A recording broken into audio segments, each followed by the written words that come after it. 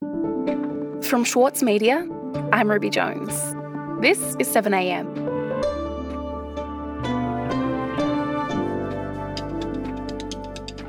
The British government is in a state of utter chaos, and the decline of the country's political leadership is threatening the welfare of ordinary citizens. Now, the government has turned to an unlikely figure to steer them out of it, Rishi Sunak.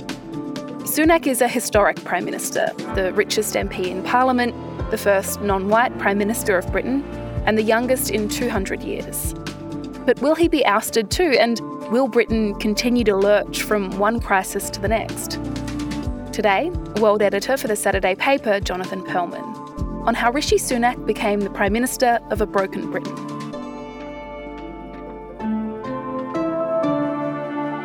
It's Friday, October 28th.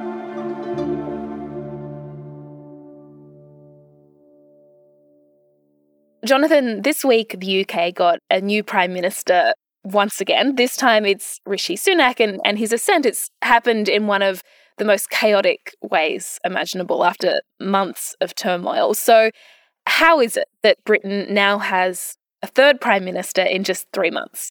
It's incredible, really. The government in the UK has been in complete chaos.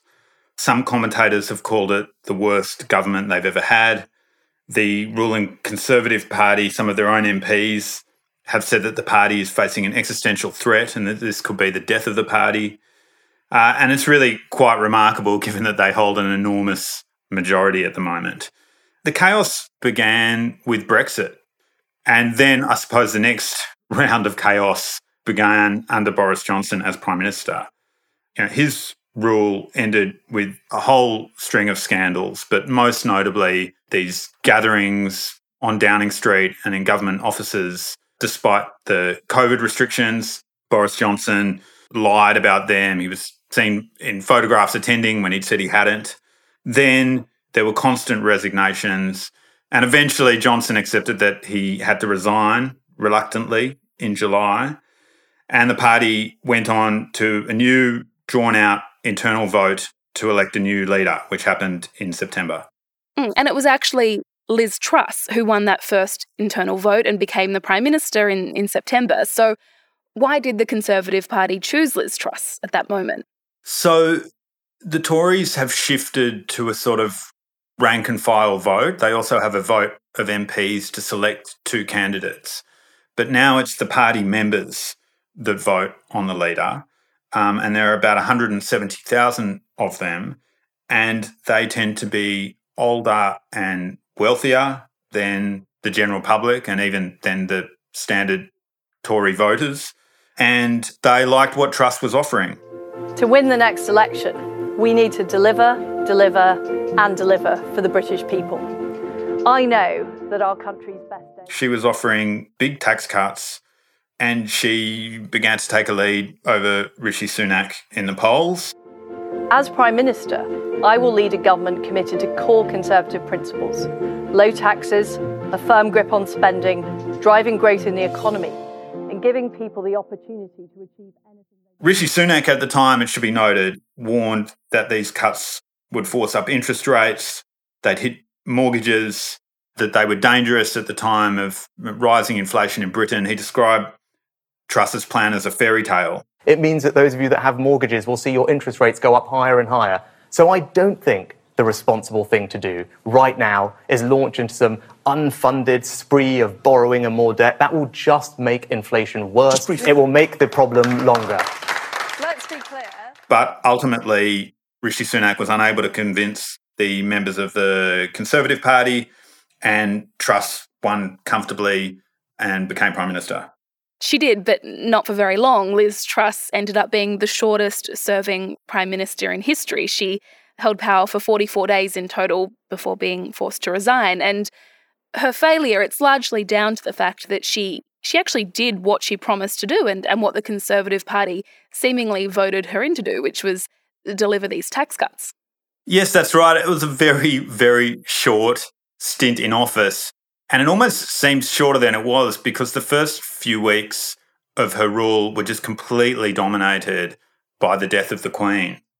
So the first few weeks we didn't really hear that much about Liz Truss, and then suddenly she came out with this mini budget. These included tax cuts, which were unfunded, measures to cap energy bills, and she presented this plan and it just caused complete economic turmoil. While we were sleeping last night, the UK economy faced a major financial crisis, only averted by an extraordinary intervention by the Bank of England. The pound sank to its lowest level against the US dollar in history.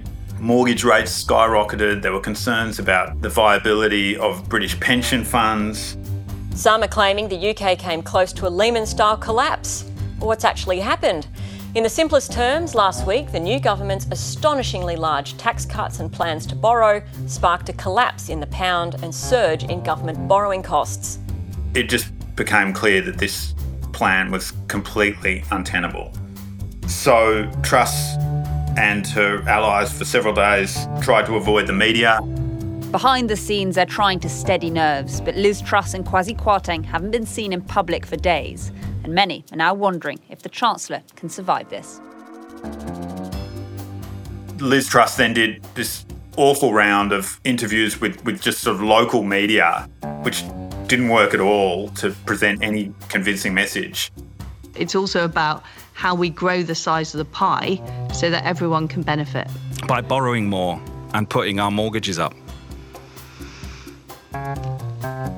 We need to borrow more this winter for the energy crisis that we're facing. And I think that was the right thing to do. We're going to spend more in mortgage fees under what you've done based on the predictions than we would have saved with energy. I don't think anybody is arguing that we shouldn't have acted on energy. She then blamed her Chancellor and close ally, Kwasi Kwarteng. She then fired the Chancellor. Today, I have asked Jeremy Hunt to become the new Chancellor. Ditched the entire plan. Parts of our mini-budget went further and faster than markets were expecting. So the way we are delivering our mission right now has to change. But at that point, I think it was clear that she was not going to be able to hold on. I've got the list here. 45p tax cut, gone. Corporation tax cut, gone. 20p tax cut, gone. 2-year energy freeze, gone. Tax-free shopping, gone. Economic credibility, gone. And her supposed best friend, the former Chancellor, he's gone as well. They're all gone. So why is she still here? And then days of political chaos followed. There was one day when she didn't show up to Parliament for Prime Minister's questions. Well, the Prime Minister is not under a desk, as the Honourable Lady. I can assure the House.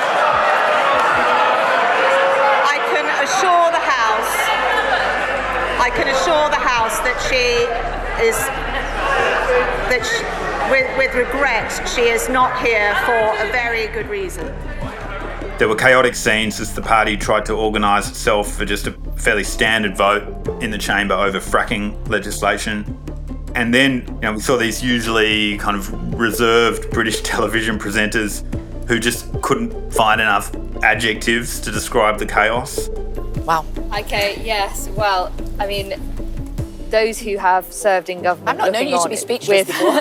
with shock at what unfolded last night. And the Labor Party was calling for an election, but there was really no incentive for the Tories to effectively hold an election and hand over power to Labor. So eventually it became clear that Truss was going to have to resign and that the party was going to need a new leader. I cannot deliver the mandate on which I was elected by the Conservative Party. I have therefore spoken to His Majesty the King to notify him that I am resigning as leader of the Conservative Party. And that new leader is Rishi Sunak. So, Jonathan, it seems like what's happened here is the Conservative Party has now chosen the candidate that they initially rejected to take over after their first preference crashed and burned. Yeah, that's right. The party MPs had backed Sunak in the initial vote against Liz Truss, But I think MPs at this point recognised that he was really the only viable choice amongst the contestants.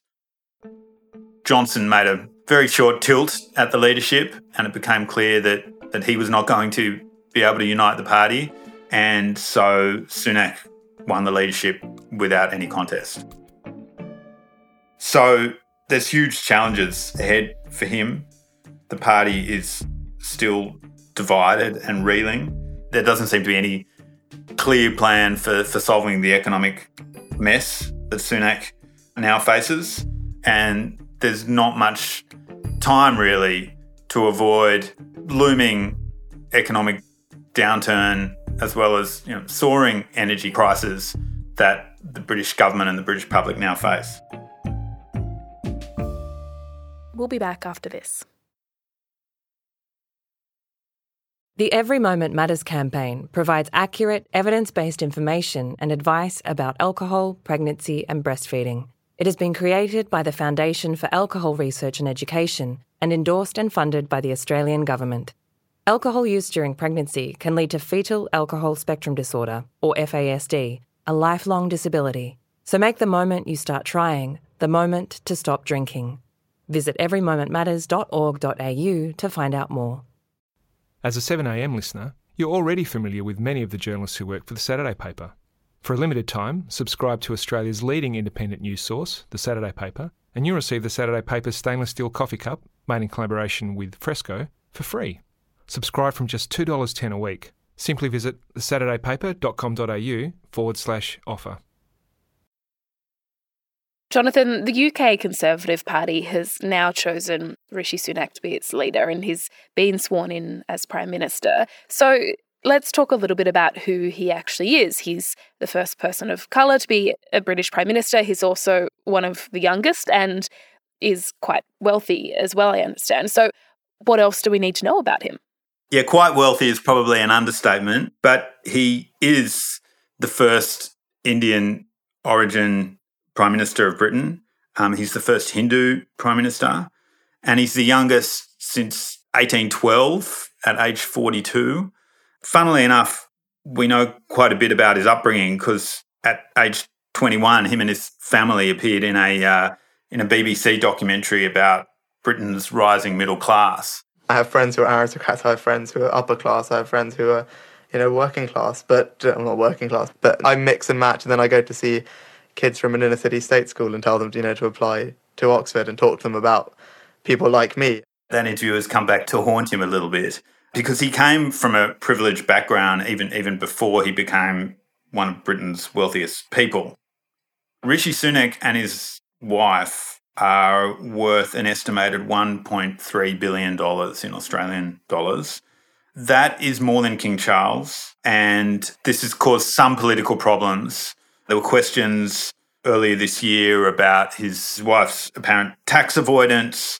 It's also, just an interesting choice of leader, really, to have this incredibly wealthy leader as Prime Minister at a time when Britons are really hurting from just inflation that they haven't had in years and cost of living increases that they haven't had in years.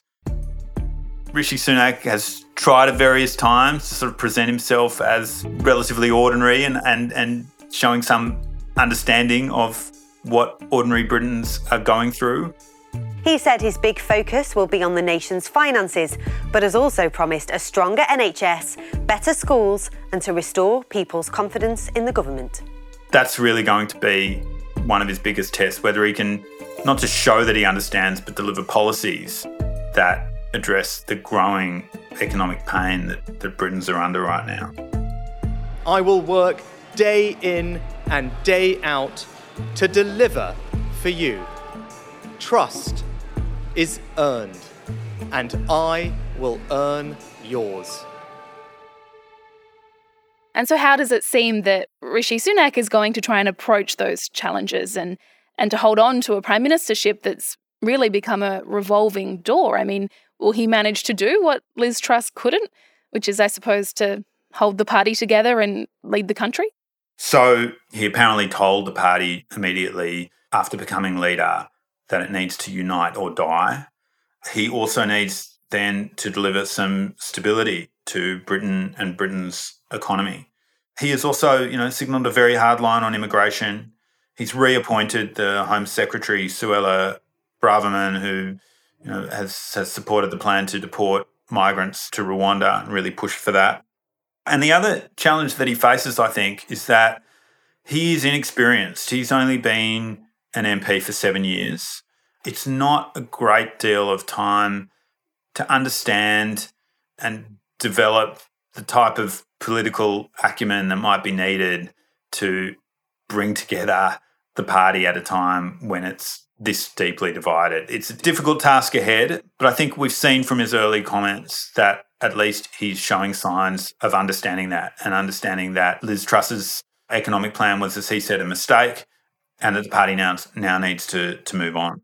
The big question, I suppose, is how possible that is. And when you reflect on the last 3 or 4 months in the UK, what does all of this say to you about just how far politics has sunk and whether or not it's really possible for the country to lift itself out of this race to the bottom that the Conservative Party has found itself in? What sense do you get of that and of the mood in the UK right now?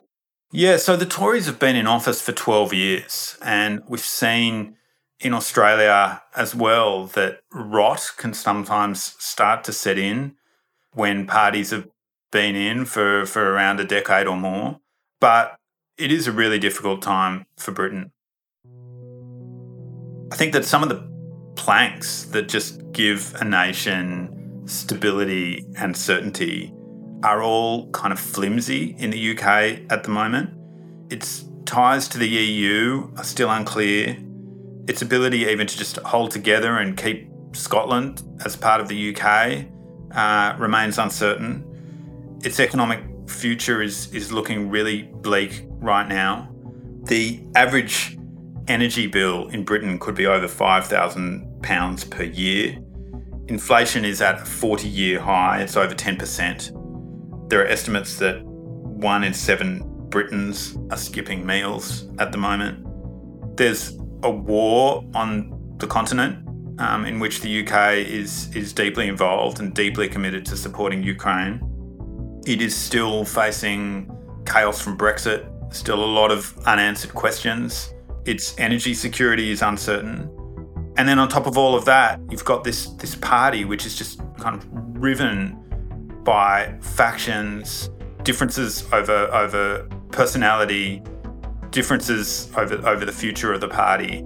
I think that it's going to be a very difficult job for Rishi Sunak to try to sort of address these problems, keep the party united and deliver some stability to Britain over the next few years. Jonathan, thank you so much for your time. Thanks so much, Ruby.